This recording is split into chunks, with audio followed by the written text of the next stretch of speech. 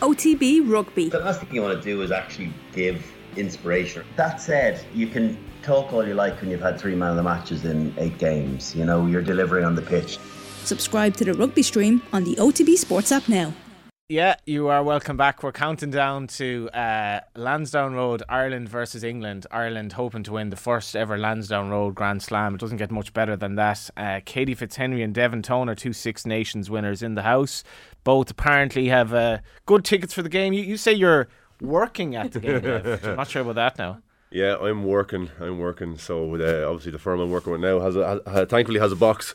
So I'm going to be entertaining clients for the day. What are you up to nowadays? I'm working for a financial planning firm called, everything on Instagram, Ask Paul. Okay. And Fairstone Asset Management. So kind of working in the corporate world now, trying to help people with their money. Katie, where are you going to watch it? From a stadium. Yeah. Not quite the tickets that Dev here has, but I'll take them. Tickets are tickets. Well, there's only one place to start, and that's Gonzaga. I know, Dev, you never won schools, but Gonzaga, congratulations. Totally against the odds, and I can mention my mate Simon Corcoran, who soldiered hard for Gonzaga and tells me that nobody expected them to win yesterday. Texted a mate of mine, ex-Gonzaga, what was it like going to Gonzaga when they didn't win? Well, they took their time winning, in fairness. 70 years, all those long walks home from Donnybrook to Ballsbridge as a youth, always on the end of a hiding from Andrews or Michaels or Clongowes or Terranure or Blackrock, my brother's school. Our defined terrace chant of "We'll beat you in the leaving cert" was our only comeback. So what would that be like if you're a Gonzaga's kid waking up this morning? It's huge. It's huge for them. It's huge for the school. It's obviously to win it against Blackrock is huge. To not have one of them, is it the first time they won it? Yeah, or not first have won it time. in 70 years. Yeah, it's absolutely massive, especially for all the young lads as well. And like first year, second year, third year, it's great for them to be able to see the success. So like that could like breed a bit more success as well. So it's great that it's been shared around a bit. How come you never won one, actually? Because we weren't very good. I won one cup game when I was in 5th year against high school, and then lost. High school of Rathgar. Yeah, and then we lost Terranure, and then in 6th year I lost to Ross Gray in the first round. Yeah, in fairness, the school situation has changed to the extent that it's I don't know if you're following them much, Katie, but it's much more spread out now. Like rugby has really spread around. Like so, the traditional heartlands obviously are still strong, but you have the likes of Gonzaga, Ross Gray coming up as well, and you can tell the rugby is like kind of been spreading around the schools. Yeah, absolutely. I think that competition is really strong. A good pathway for the boys to come into, and done some really good work for setting up into academy systems. So yeah. Yeah, Brent Pope is he's such kind of a hero of the nation. He can just show up kind of 2 minutes into our and you missed my little anecdote from an ex-Gonzaga. Yeah, Brent Pope is here. He says, now here we are. This is my Gonzaga mate. 2023, playing liquid rugby, winning the bloody thing. Unimaginable. The collar size of the partners at Good Bodies is going to increase in 10 years' time. There are consequences. So Gonzaga are on top. Well, a quick story there, a bit of trivia. When did St Mary's either beat Gonzaga? About 98 points to 85. Wow. Basketball. Wow. I looked up on a match the other day wanting to see St Mary's play Gonzaga, and it was college basketball in the States. Oh, right. Wow. So that's a bit of trivia for you. When we throw out questions, so sorry. How long are you living in Ireland now? Oh, God. And I came over in 1990, so 33 years. Did you ever think you'd get to a situation where Ireland would be such overwhelming favourites to beat England to the extent that literally nobody expects England to win? Ireland are 10-1 on. They're expected to batter them. How have we come to this, Brent? Well, my pitch now is that I left the best rugby country in the world to come to the best rugby country in the world. But it's taken a long time. I've seen changes since really rugby turned professional, because I think Ireland were brought kicking and screaming into the professional game. They didn't think they had the structure on board. The first thing the IFU did, they need a lot of credit for bringing the top players back. Players like Malcolm O'Kelly, Victor Costello at that time, brought them back from England, wrapped them in cotton wool so they got a few more seasons out of them. And it's gone on from then. So we've had success with coaches, starting with Joe Schmidt before Eddie O'Sullivan, Dick McKidney played their roles. And then, of course, now moving on to the situation now where you clearly the best team in the world. I just don't mean by a little bit. The way that they're playing. Yeah, I think I never saw. It's like that movie I Hear Dead People or something. I always thought this would be a Grand Slam year for Ireland. And I don't think any different today. Well, if Ireland played in hypothetical, Ireland played New Zealand in Paris. If Could Ireland be the played New World Cup. Zealand in Paris tomorrow, for example, Yep. How do you call it? Ireland. Like confidently? Yep. Confidently. Katie? Yep. Yeah, Ireland. Really? Yeah, I think so. Yeah. Well, after that, I went out. I got the ribbing of. I was told to F off back to Ireland by a couple of ex-All Blacks I played with, because when I was out there, I predicted they would win 3 Test section. If you look back in those games, New Zealand were lucky to win the first one. Such was the domination of the Irish for 20 or 30 minutes. A couple of intercept tries, things didn't go Ireland's way, so they could have won that series out there 3-0. The danger with New Zealand, of course, is they uncover, just watching it, I don't know whether you follow the Super Rugby, I follow it every week, but they are unearthing a few talent players in a World Cup year. My worry still would be a World Cup quarter-final against what looks to be either France or New Zealand. And you wouldn't want to meet a French team in the sort of vein of form they had against England, nor would you want to meet a New Zealand team that's smarting from being beaten by Ireland more times than not over the recent years. But I still see Ireland as, with their structures and their depth, as being, the number one. And you look, the under-20s are probably going to win a Grand Slam tomorrow. Yeah, The no sevens, pressure on them as well, but obviously there is. Well, the sevens, qualified for the Olympics and could have actually got a medal if things had gone their way. Women's rugby is on the up and up. So, I mean, it's not just coming from the first team for a few golden years. It's coming from the provinces. You could conceivably, when I say you, Ireland could conceivably win a European Cup, a World Cup and a Grand Slam all in the same season. Wow. This week's Saturday panel is brought to you thanks to Carry Out, Ireland's largest independent off licence, with over 100 stores nationwide and voted Ireland's number one off licence in 2022. Now delivering nationwide. Visit carryout.ie for more. What intrigues me, Katie, is the soul-searching in English rugby today, where not only do they reflect on the humiliation of the defeat to France, the fact that they're coming to Lansdowne Road and St Patrick's weekend trying to almost upset the party as sort of a good thing, but also knowing how key English men are to this renaissance in Irish rugby. And I guess that's what nearly hurts the most in some respects. Yeah, look, we know England are going to come today hurting and angry. It's what Ireland can do, and if they can play their own game, then I don't think there's a question in the result. I think England have a lot of questions probably to answer themselves over the next couple of months pre-World Cup, to see if they can get into some sort of shape to be competitive in that World Cup. I don't doubt them that they will be, but it's going to take a lot from what we've seen over the last couple of weeks. Like, generally, I know in football, say like when Bournemouth shipped 9 against Liverpool, Bournemouth then didn't concede goals for the near future. Kerry shipped 9 against Galway United the other week and were much better last night. So I guess you do react to an absolute hiding like this. Have you any sort of recollection in your own career where you're absolutely battling, like, we can't, at least let's keep it tight the next day? Yeah, absolutely. I think we've all been in that position at some stage, haven't we? I think there's a bit of pride, and I think that's where the English will come out. It's a Grand Slam for Ireland that they want to stop. It's Patrick's weekend. There's so much there that they'll really lift their spirits and really go hard for it today.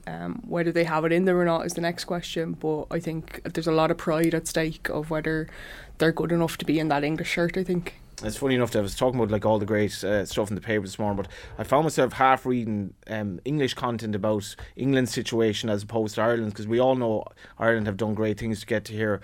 What's going on with English rugby at the moment?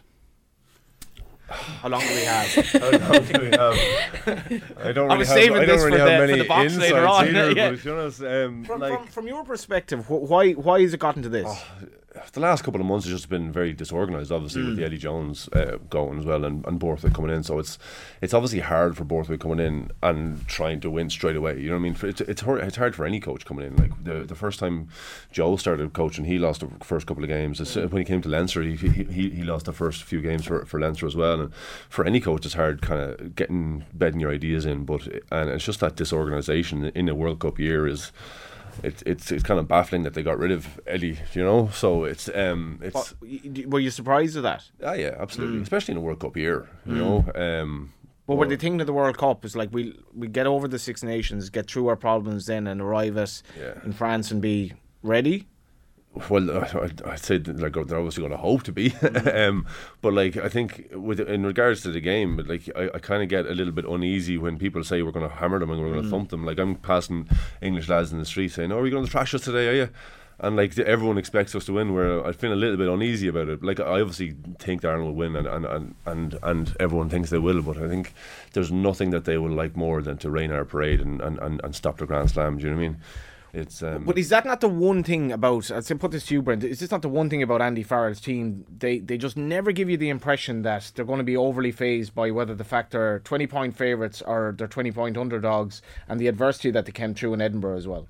Look, the worry is that it's a 2019 all over again. You've got the guts of the English backline that won on that day, Tuolangi back in, Slade, Farrell. So yes, they can do it. That's honest. Anybody who's been involved in high level sport, there's always upsets and there's always a situation. Two teams take the field. Anything can happen on a day. That's what worries me a bit, and I think Dev's right. I mean, you don't want to take this English team at their peril. But I just don't think they're in the same place as... I think this Irish team has moved on from the Joe Schmidt era. I think Farrell has done a fantastic job of just sort of reining in those few areas that we were worried about a few years ago. What were they? Well, there was probably a strength and depth as a problem. I mean, I think we can all say that in 2019, when they were ranked the number one side in the world at this stage as well, I think there were a few problem areas, that we needed to get sorted in backup. Not having a strong 15, but having a strong 23. You just saw last week against Scotland, Keane Healy coming on, that's been talked about, Josh van der Veer throwing. Like, a team shouldn't win an international match against a team that everybody thought was a banana skin when you've got so many players out of position. Caelan Doris comes off the field. Jack Conan has a fantastic game. They've all bought into the way that Farrell wants them to play, and there's great team spirit. He's brought that as well. I mean, the criticism of Joe was Joe could be a bit strict in the sense of letting the players have their head. I don't see this with the new lot. I just see that there's camaraderie within the team. There's great team spirit. So I'd be very surprised. I mean, there's always room for upset. Yes, we know that. Even looking at Cheltenham, if you're a betting man, but I don't see England being... And I think England's problems stem from their club game, actually, because I don't even think they know the way that there's no identity with this English team. How do they play it? One week they're saying they're bringing Marcus Smith to play a running type of game, then the following week it's Farrell to play a kicking game. Now the conditions will help them. It's raining out there. The conditions will help. But it was raining last week as well, and obviously they didn't play the kicking game last week, but there were a lot of hand in But they are last capable. Week. Farrell has been off form, but he is a world class player on his day. They just don't have the grunt. I just wrote down a list of Dev will talk about the importance of having frontline yard gainers. England have Alice Genge, that's it. Ireland have Ryan, they have the whole back row, they have Sheehan, they have Tyke Farrell. There are 5 or 6 players that can carry the ball up and get over the gain line. On their day, England have as well, though. Jamie George, Sinclair, yeah, Genge, but Jamie George isn't the player he was a couple of years ago. Don Brandt, when he plays as well as he can get over the line. But Don Brandt's been disappointing. But he's a good player when he. I know, but yeah, a good player in the English system. Yeah. But that's the thing when I go back to their club game. Is their club, in your opinion, and both you guys, but is the English club game as strong as we're led to believe? Or is it a game for kind of Friday night's TV? You get these score lines like Bristol beating or losing by 40 or 50 points. Saracens on top of the league, followed by Sale, which has got, I think, 11 or 12 South Africans in their squad. I see the club game as being their Achilles heel in the English team. What do you think of that? Yeah, I don't disagree. I think even just from a player point of view, as you said, like so many South Africans or cross-country players in, I think obviously they're needed and there's a reason for them. However, I think we also have to be homegrown and they have to build from the bottom up. So, it's pointless having players playing positions that won't play in a Six Nations English shirt for you. So you got to be able to have that backup and depth, and I think that's what Ireland have done really well, where I don't know if England have done the same. It could click, but I'm asking the panel, when was the last time Atoje had a brilliant game? What's actually happened with him, Dev? Jamie George had a brilliant game. If you base that World Cup performance against the All Blacks in 2019, who were their major players on that day? Underhill, Billy Vunipola, Snicker was at that time was carrying ball. Jamie George was carrying ball. Atoje was carrying ball. They don't have any ball carriers. I'm waiting for Dombrandt. I like him. I like the style. I like the lines he runs as a number 8, and I think he could be a player talent-wise, a bit like Caelan Doris, but he's just not. He's not delivering. Could they click today? Of course they could. Mm-hmm. We're hoping they don't, but they could. They could have one of those games where John Bank comes into form. Mm-hmm. I just don't see them. I don't see them having the grunt. The way that teams took on Ireland years ago, and as Dave will know, as being one of the tallest players in the game, the way that you took on Leinster and the way you took on Ireland was you put up the biggest pack you could against them, and you tried to suffocate their ball. Well, you look at the pack that Ireland put out now. Beard comes in 6'6" or whatever. You've got Ryan 6'8" or whatever. You've got all these players. You've got 4 or 5 line-out options. Where's England's line-out option? Atoje is not a second row size-wise anymore. He's 6'4", 6'5" at a push. There's no point in saying he's not a good line-out forward. He's one of the best line-out forwards there is. Do you know what I mean? And I think Ribbons is a good line-out operator as well. But I think our line-out options are better. Pete's one of the best line-out options in the world, hands down. Who do you select from the English squad and put into your Irish starting? Name one player. None. Exactly. Yeah, I know. Yeah, exactly. Exactly. But I'm hesitant to rule them out. I want to talk to both of you then about James Ryan, and there was a great moment in the France game where it was late on. I can't remember exactly what Ireland were winning by, but I think we essentially kicked, it was possibly a kick-off. James Ryan was one of the last men at their goal line, basically making a last-ditch tackle. The issues he's had with injuries and HIAs and the tournament he's having is endearing. Yeah, it's massive. I think just their ultimate work rate for each other is just huge. He has an engine like we've never seen. I think Barrett is probably coming up behind him with that as well.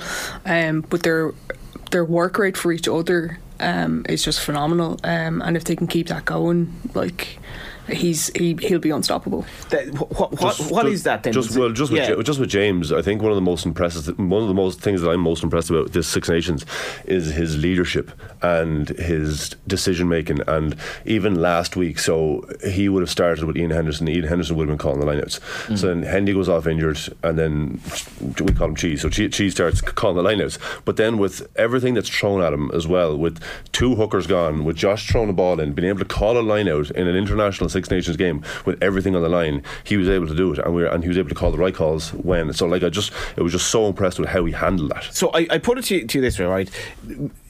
Ireland under Farrell look a team that is almost enjoying life more than it did under Joe Schmidt. But could a Joe Schmidt coach team have been able to almost as seamlessly cope with the adversity that happened in Edinburgh as an Andy Farrell team? It's a hard question. On the day, we probably could have made those sort of splits. Absolutely. Back in the day, Sean O'Brien was a good thrower in the ball as well. I would have backed us to do anything, but it's hard to hypothesize about it. What has Farrell brought that Schmidt didn't have? God, a lot. Their open play attack, I think you just can't tell what they're going to do. They've so many options there, which is fantastic. I think just it sounds really silly, and you would hope that a lot of players would anyway, but I actually just think they just love to play the game and love to play for each other. And even just hearing that the family were brought in during that captain's run on Friday. The photo of Farrell and his grandson, I mean, how of course it made the front of every paper. How would that not bring a smile to your face? Yeah, I just think he's really brought in a whole community spirit to it, and as I said, they're just enjoying playing with each other, and yet Mike Catt says they can play an awful lot better in terms of that sort of style or whatever. Yeah, look, I don't think you'll ever have a perfect game of rugby, but if that's where the bottom line is, what's the top level, and that's quite scary, I think. And just mentioning Mike Catt, he also spoke this week about the humility of the players, and I don't know these lads at all, but you just get this warm vibe off them that they enjoy playing with each other, playing for their family, playing for their country, playing for their coaching staff. That just doesn't happen. I think I go a bit further and say about Andy Farrell. I think that he's the template for future coaches, because he's got all the ingredients to be he is a fantastic coach, and that comes from playing the game at the highest level, so he's got the respect of the players. He's been there, done that. A lot of coaches haven't played international rugby.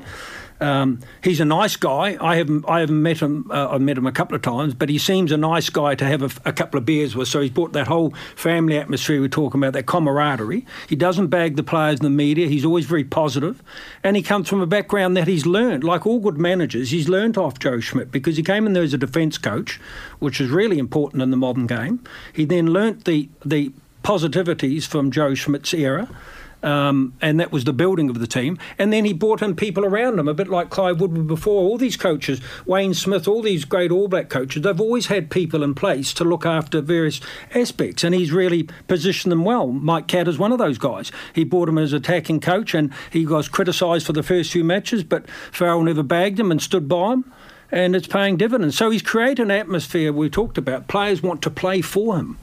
Where would Mike Catt, what would he assess the attacking out of 10 since he joined, when he says we can do a lot better than this? Well, from the first few games, probably a 4 or 5 out of 10, because I don't think people were buying into it at that stage. They were just trying to get wins, a bit like Borthwick is at the moment. You can't plan an attack when you've just come in overnight.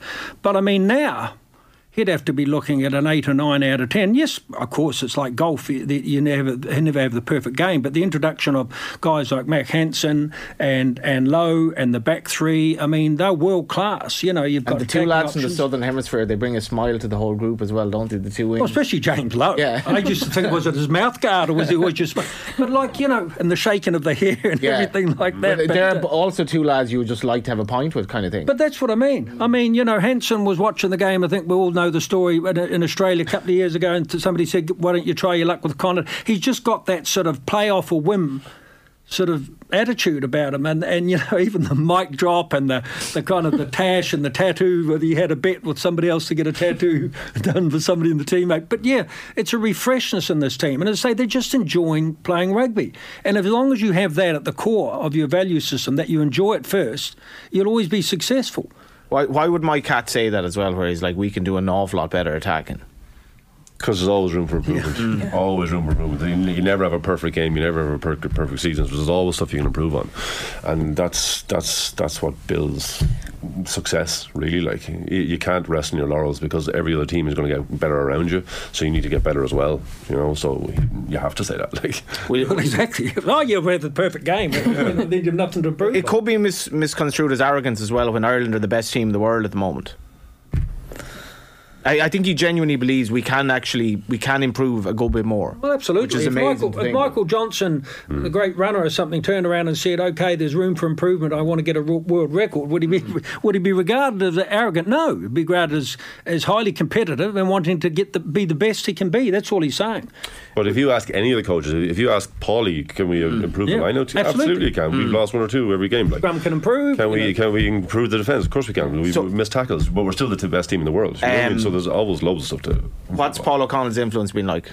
Yeah, huge. Yeah, like Any surprise at all at his success? No, absolutely not. No, like, do you know what I mean? He did it when he was a player, and he's doing it now when he's a coach, and he just is instilled obviously an ethos around the line out, and we're just taking the easy ball, and we're getting the majority of them. Do you know what I mean? So and it's just a fantastic platform to play off, and I think he's done a so fantastic much respect job. too, hasn't he? Absolutely, yeah. You know, that's what we talked about Farrell. So much respect. If you're like Ryan Baird and James Ryan and Kieran Treadwell. He was their poster on the Paul wall. O'Connell's coaching you, like, do you know what I mean? It's brilliant.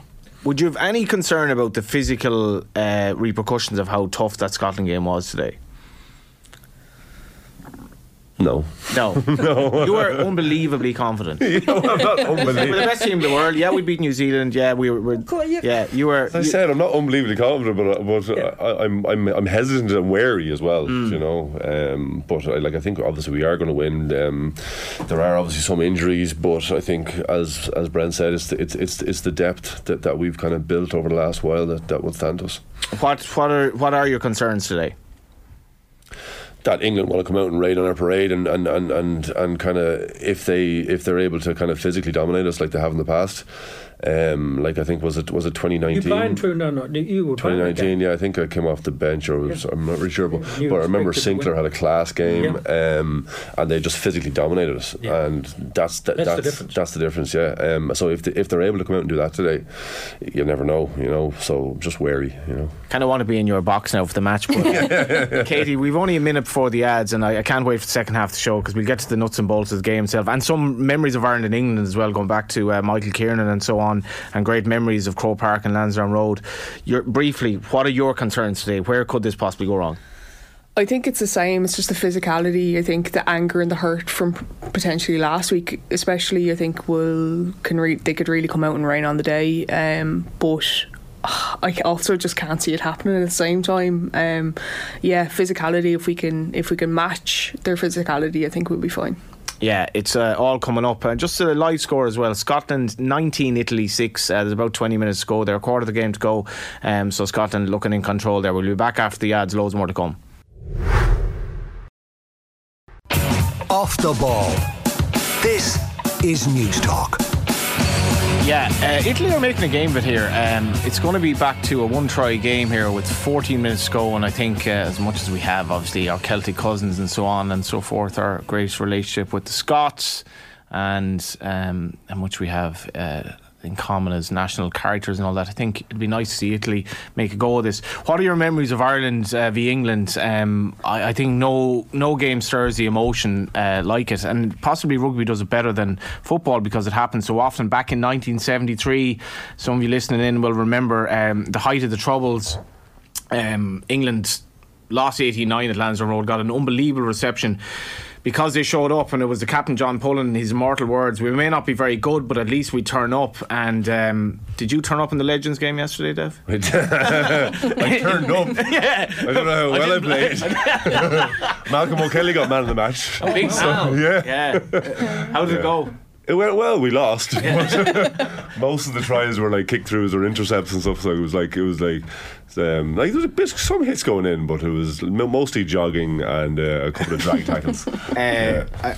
Brent obviously remembers the Moss Keane line. You're not familiar with the Moss Keane Bill Bowman, so Brent and I aren't really sure if it's true, but it always makes me laugh. So this was in the day, as it normally was, where England were heavy favourites against Ireland, and Bill Beaumont and Moss Keane are standing for the anthems, and Bill Beaumont says, "May the best team win, Moss," and he goes, "Geez, I hope not." Another language used. I heard it was the referee said, "Hey guys, have a good game, may the best team win," and Moss turned around and said, "I F and hope not." Plenty of Moss stories.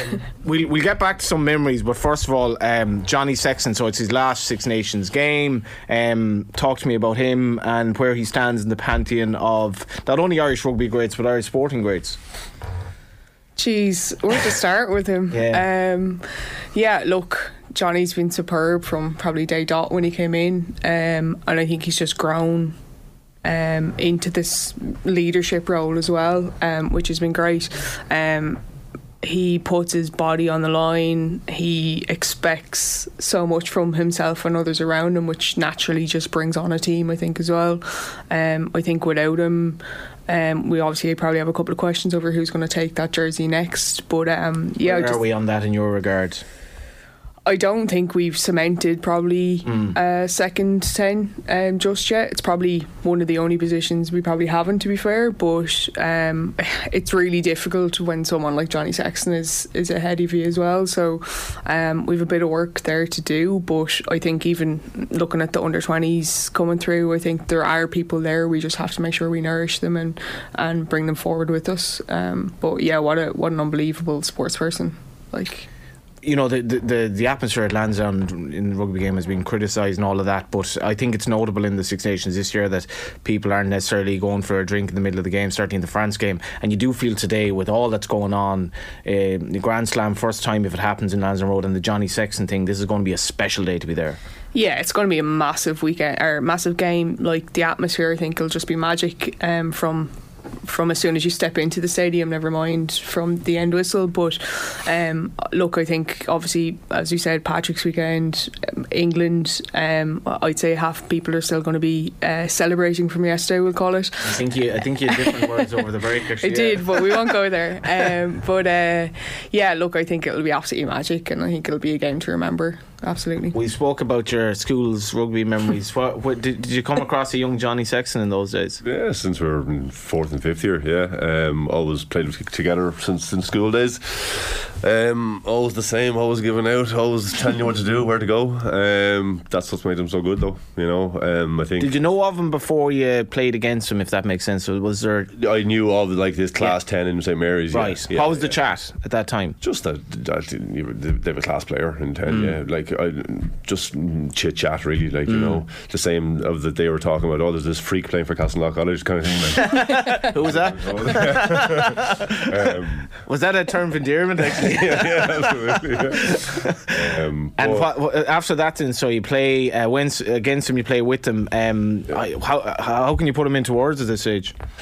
Do you know, it's hard. Like I think Peter Mahoney said it well during the week that he has made rugby better. You know, he's made Irish rugby better, and obviously the rugby world is better for having him in it. And I think it's a testament to him of the amount of games he's played, the amount of Ireland games he's played, the amount of points that he scored, and just how the esteem that he's held in by everybody. And I just think he's been a phenomenal player, an ambassador for the game. So I can't say anything more about him, to be honest. Like I think everyone else has said it already. Like, you know, isn't it more as well that like an out half in say Popey's era was one thing, an out half in this era where the hits that he's taken and for his longevity and consistency as well at this stage of his life to still be the player that Ireland are almost like, how do we replace this one player we still don't really know the answer at this stage of his career? Yeah, I know. Yeah, like. But again, any world class player is going to be hard to replace. You know what I mean? And then whoever does end up becoming the next heir to the throne, I suppose that we're going to obviously build the team around them, I suppose. But he's just done such a phenomenal job about shaping the shape that they play with and the attack. And I'm sure like he's worked with Joe, he's worked with Faz to shape their attack, and it's kind of grown with them as a team. And obviously he has the key to how it ticks, you know. So I think it's whoever takes over after has to kind of shape it themselves as well. Yeah, and that's the key thing, isn't it? Like, be yourself as well. Don't be like, what would Johnny Sexton do? Absolutely. Yeah. What's he like as a character? Like in terms of, because you can't be that good without having something special about you in your head as well. Something special about you? He's not special. Like. Look, do you know, he's a very personable guy. Like everyone gets on him. He loves to laugh and a joke. He can be a bit of a messer as well, slagging. But again, he's still quite intense when it comes to training, when it comes to his preparation, his everything else. But when it comes down to it, he's a good guy, good family guy, good friend. You know, so he's just a top guy. Where does he stand in the out halves that you've seen since you came to Ireland 30 years ago? Well, he's, as Dave said, in American sports terminology, he's the quarterback. Yeah. You know, he runs the whole show, and you need. You know, he's probably saying he's a bit misunderstood personality-wise, but you need an abrasive guy that can run the cutter, as they used to say. You need an abrasive guy that's going to give out to other players around him and that. So that's not what he's like off the field, but he's just ultra competitive. Where he'll stand, if Ireland win a Grand Slam, he's going to... Well, he probably is now Ireland's most decorated player. If you look at World Player of the Year, if you look at the European Cups, if you look at the Grand Slam before, if they win another Grand Slam, he'll certainly be Ireland's most decorated player. And I would put it to other players, will he be Ireland's greatest ever player to date? And that's a debate. Because other people, obviously Brian O'Driscoll comes in that fold, Paul O'Connell maybe comes in that, Keith Wood. There's been a lot of marvellous players, not as decorated as him, because remember Brian O'Driscoll never actually won the World Player of the Year. Johnny Sexton has. I still think people would say that Brian O'Driscoll was the best in the world at his position, which was the centres, whereas Johnny Sexton's going to come up against Dan Carter, Johnny Wilkinson, you know, those sort of players of his era. But certainly he will be one of Ireland's greatest ever sports people, not just rugby. one of Ireland's greatest ever sportsmen because of his achievements. And if they go on to win a World Cup, which they could, then yes, he may well turn out to be one of the greats, but he's certainly one of the greats of rugby. There was that moment in the URC game against Connacht in the RDS. The game was effectively over, and he took this really heavy hit to the face. And you remember there was a big concern about him. I was just like, "You're absolutely mad! Like, you're literally Ireland have the biggest Six Nations campaign, possibly the biggest year of your career." For Ireland, and you're going into this tackle 60 minutes into a game you've won against Connacht in the RDS, endangering yourself, and that's obviously part of his genius. Yeah, I think he just, like, I suppose that's what you love about him as well, isn't it? Like, he gives everything every time he steps onto that field. Super competitive, just wants and expects more every time. But then there's also that huge belief within himself, but also for the rest of that squad. And like, yeah, he's absolutely mad at times for sure, but I suppose I don't think he can control that at times. He's had to battle a bit too, hasn't he? Yeah, he had absolutely. Contemporary at Leinster, so he had to go off to France, then behind Rog, and all those sorts of things. So he's had to battle for his position. But just going back, you wouldn't want a player that's not going at it, because that's the way that he plays. And, we've all played at a level here where sometimes if you hold back, that's when you get injured. Yeah. So I fully expect him to be still going at it as hard, that he's not a type of player to step back and say, I don't want to get injured here, I've got the rest of the season. But because he's not that type of player. He's a player that meets the defence on the gain line. He loves to tackle. He loves to be abrasive in the clear out and all those things. That's part of his game, Yeah. Like I want to just go back briefly to Andy Farrell as well. And I kind of compared it a bit to Jack Charlton earlier in that I think we have an affinity with people from the north of England, I think in Ireland, and Andy Farrell just seems to have brought this thing to the team where people want to play for him. He just seems like a nice guy. What would you say about him as well, for somebody who actually knows him and has dealt with him? Because as somebody who's never met him, I feel like I know him, if that makes sense. Yeah. As you say, he's quite a nice guy. People like him, and he's bred this environment that people like to be in. They like to, and like, there's nothing better than being a team that's winning. And once you win, you want to win more. And obviously, it's a really good environment to be in when the feeling around it is so good. And he is just one of a number of coaches, obviously, who is facilitating that, and everyone gets on so well. And as we alluded to earlier on, he did really good things with bringing families in and getting family days and just really getting a good environment there for the players, and people enjoy it, And as I said, once you start winning, you want to do it more, and he has, as I said, bred that environment. When you worked under him, has his success since surprised you at all? No. Like, Joe built the foundation there, and Faz has just built on it. Do you know what I mean? And I think he's added his own little things to it as well, and along with Paulie and Mike and Simon. Do you know what I mean? They all have their little parts to play in it as well. How important is that delegation then? When you spoke about Cheltenham and like Willie Mullins and Gordon Elliott are successful because they know that people working under them can ride the horses every day. How important is those guys you mentioned delegating responsibility to people you can trust within your team? That's the whole thing, is it's about trust. Like, do you mean Faz is not going to say anything to Paulie about lineouts or Foggs about scrums or Caddy but I'm sure he has stuff to say to Caddy about attack and defence, but because he has his own philosophies there as well. But again, it's that trust in your trust in the coaches and trust in the team as well, that to do their own thing, so it's huge. Your last game was in 2020. What's it like playing England? Was it against England? I think it was. Your last game was Andy Farrell's first runner in charge, so 2020. Obviously a part of you wants to be out there today, and I imagine maybe not after you had a good night last night, but what's it like playing England? Is it as special as it looks? Yeah, it's the one fixture that you look at and you're like, okay, I can't wait for that. It's the build up to it, everything around it, the week leading up to it. Everyone knows that Ireland is huge, especially home games, Paddy's weekend. It's always, the hype around it is huge, and obviously there's all the history and everything leading up to it, and yeah, it's a huge fixture, and everyone just loves to be, and everyone wants to be involved in it. Yeah. Martin Johnson's 2003, what happened then, I think nobody will ever forget that. That was brought up on the Independence Day, and he spoke, I think 5 years ago now, to Off the Ball about what happened then, and he put maybe a nuanced kind of impression, but he did say, which really struck me, was like when you remember Willie Anderson against the All Blacks, where he basically went up and squared up them, and Willie, like he said, like, the noise that day, I actually was shaking myself, and I didn't really realise what I was doing. But Martin Johnson did say, like, when they sang the Fields of Athenry subsequently, he was like, that's, I think, one of the only times in my life where the hair stood up in the back of my head. This is a special game. Yeah, look, I think the crowd is going to be massive here today. Like, I think Ireland v England, no matter where it is, Twickenham or in the Aviva, I think it's a massive game. There's just, as you said, so much history involved.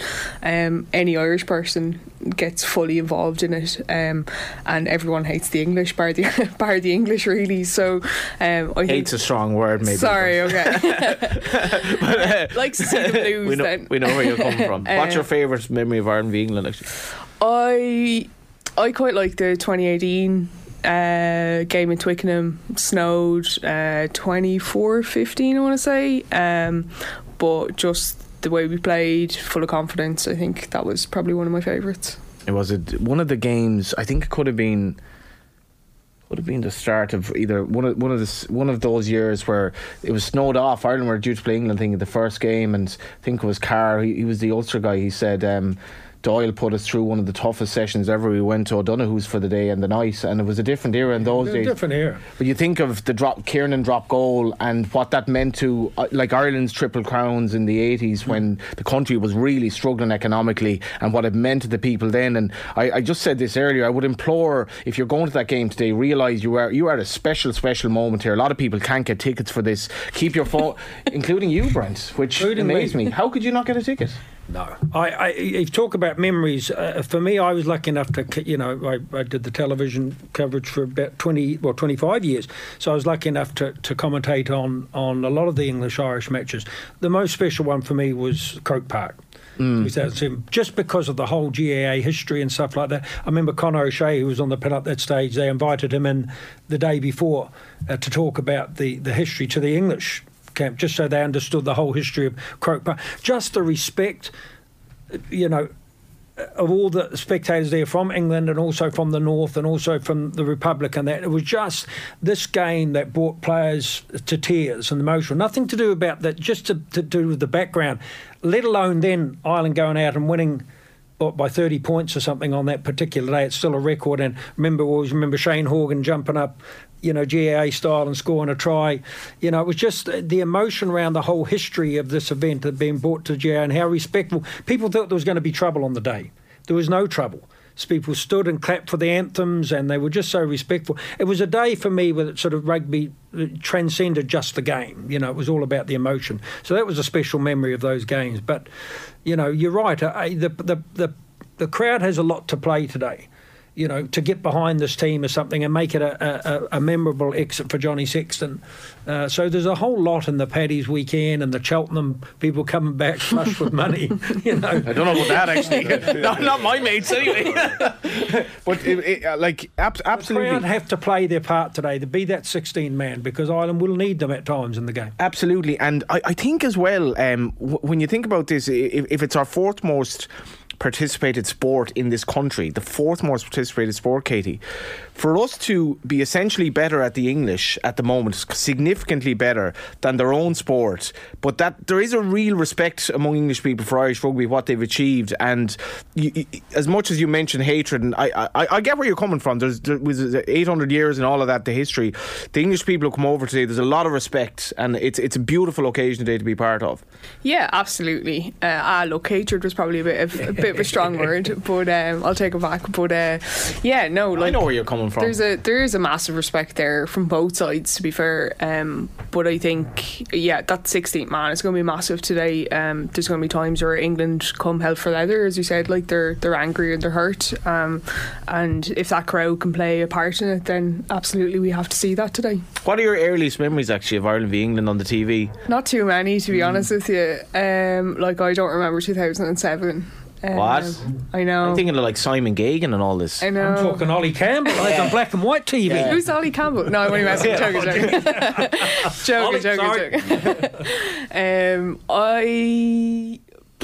It would probably be around that 2007 time, but I don't remember the Croke Park game. Yeah. What about you, Dev? I was at the Croke Park game in the crowd. I got a ticket. Another that was ticket. class for it. Yeah. A moment like that inspire you to think, geez, if I could do this someday, this would be pretty amazing. Oh, absolutely. Yeah. So I was in the academy at the time. So I was in the academy.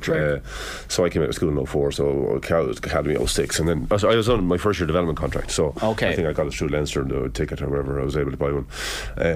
But I was in the crowd and just seeing like it's an unbelievable, John Hayes. unbelievable occasion. Yeah, the ball crying. It's brilliant. And you think as well, if Sexton were crying before the French game, what's it going to be like today? Like, you know, because and I don't know, like that stuff. No, I think it was more emotional for that game for some reason, because that was the key game. That was always going to be the key game.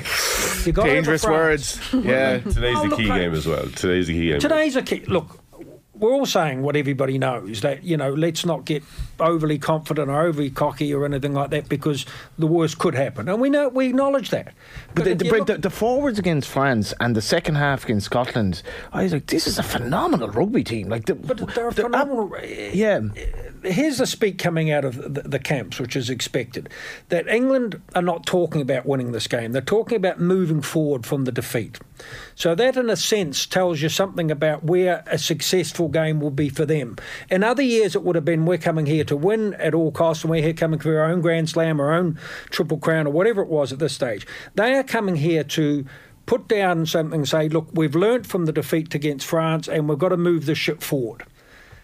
The speak coming out of the Irish camp is, if not now, when? You know, we're top team in the world. We've beaten New Zealand away in their own backyard. We've beaten France at home in a tough match. We've beaten South Africa in the stage.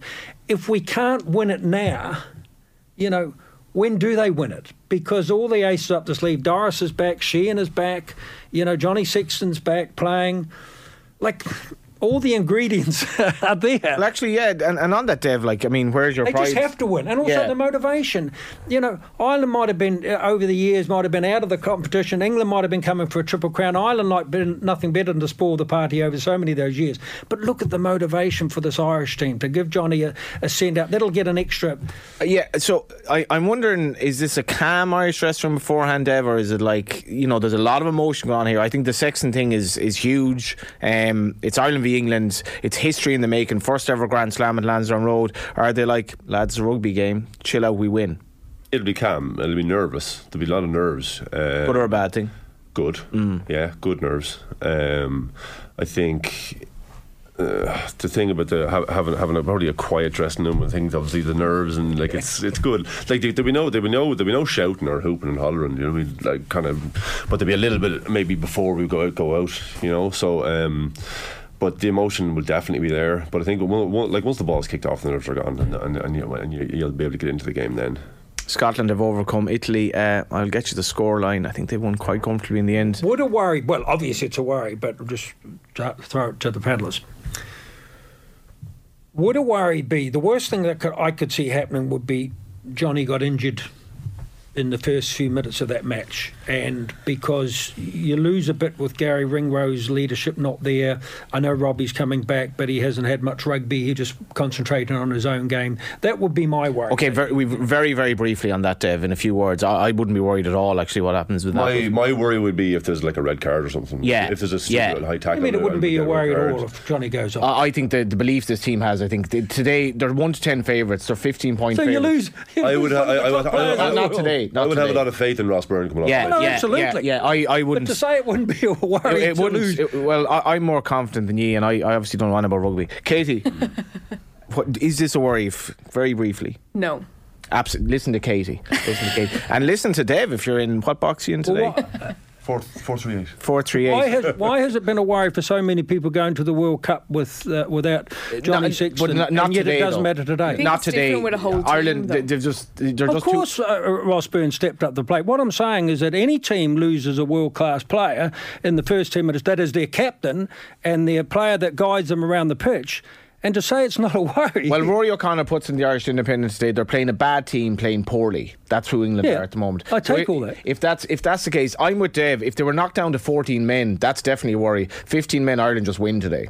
Why then that should be the worry based on what Ireland have done with 14 men this season? Well, 14 against 15 for 77 minutes would be difficult. Yeah. Brent is actually coming back. I'm going to get a selfie with Brent before we fall out. I was trying to get you a ticket a few minutes ago. This week's Saturday panel is brought to you with thanks to Carry Out, Ireland's largest independent off-licence with over 100 stores nationwide and voted Ireland's #1 off-licence in 2022, now delivering nationwide. Visit carryout.ie for more. Brent Pope is going to stay with us and watch the game. May not want me back. Turned up 2 minutes late as well, which, I mean, okay, we have time to ask you for your predictions, starting with you, Katie.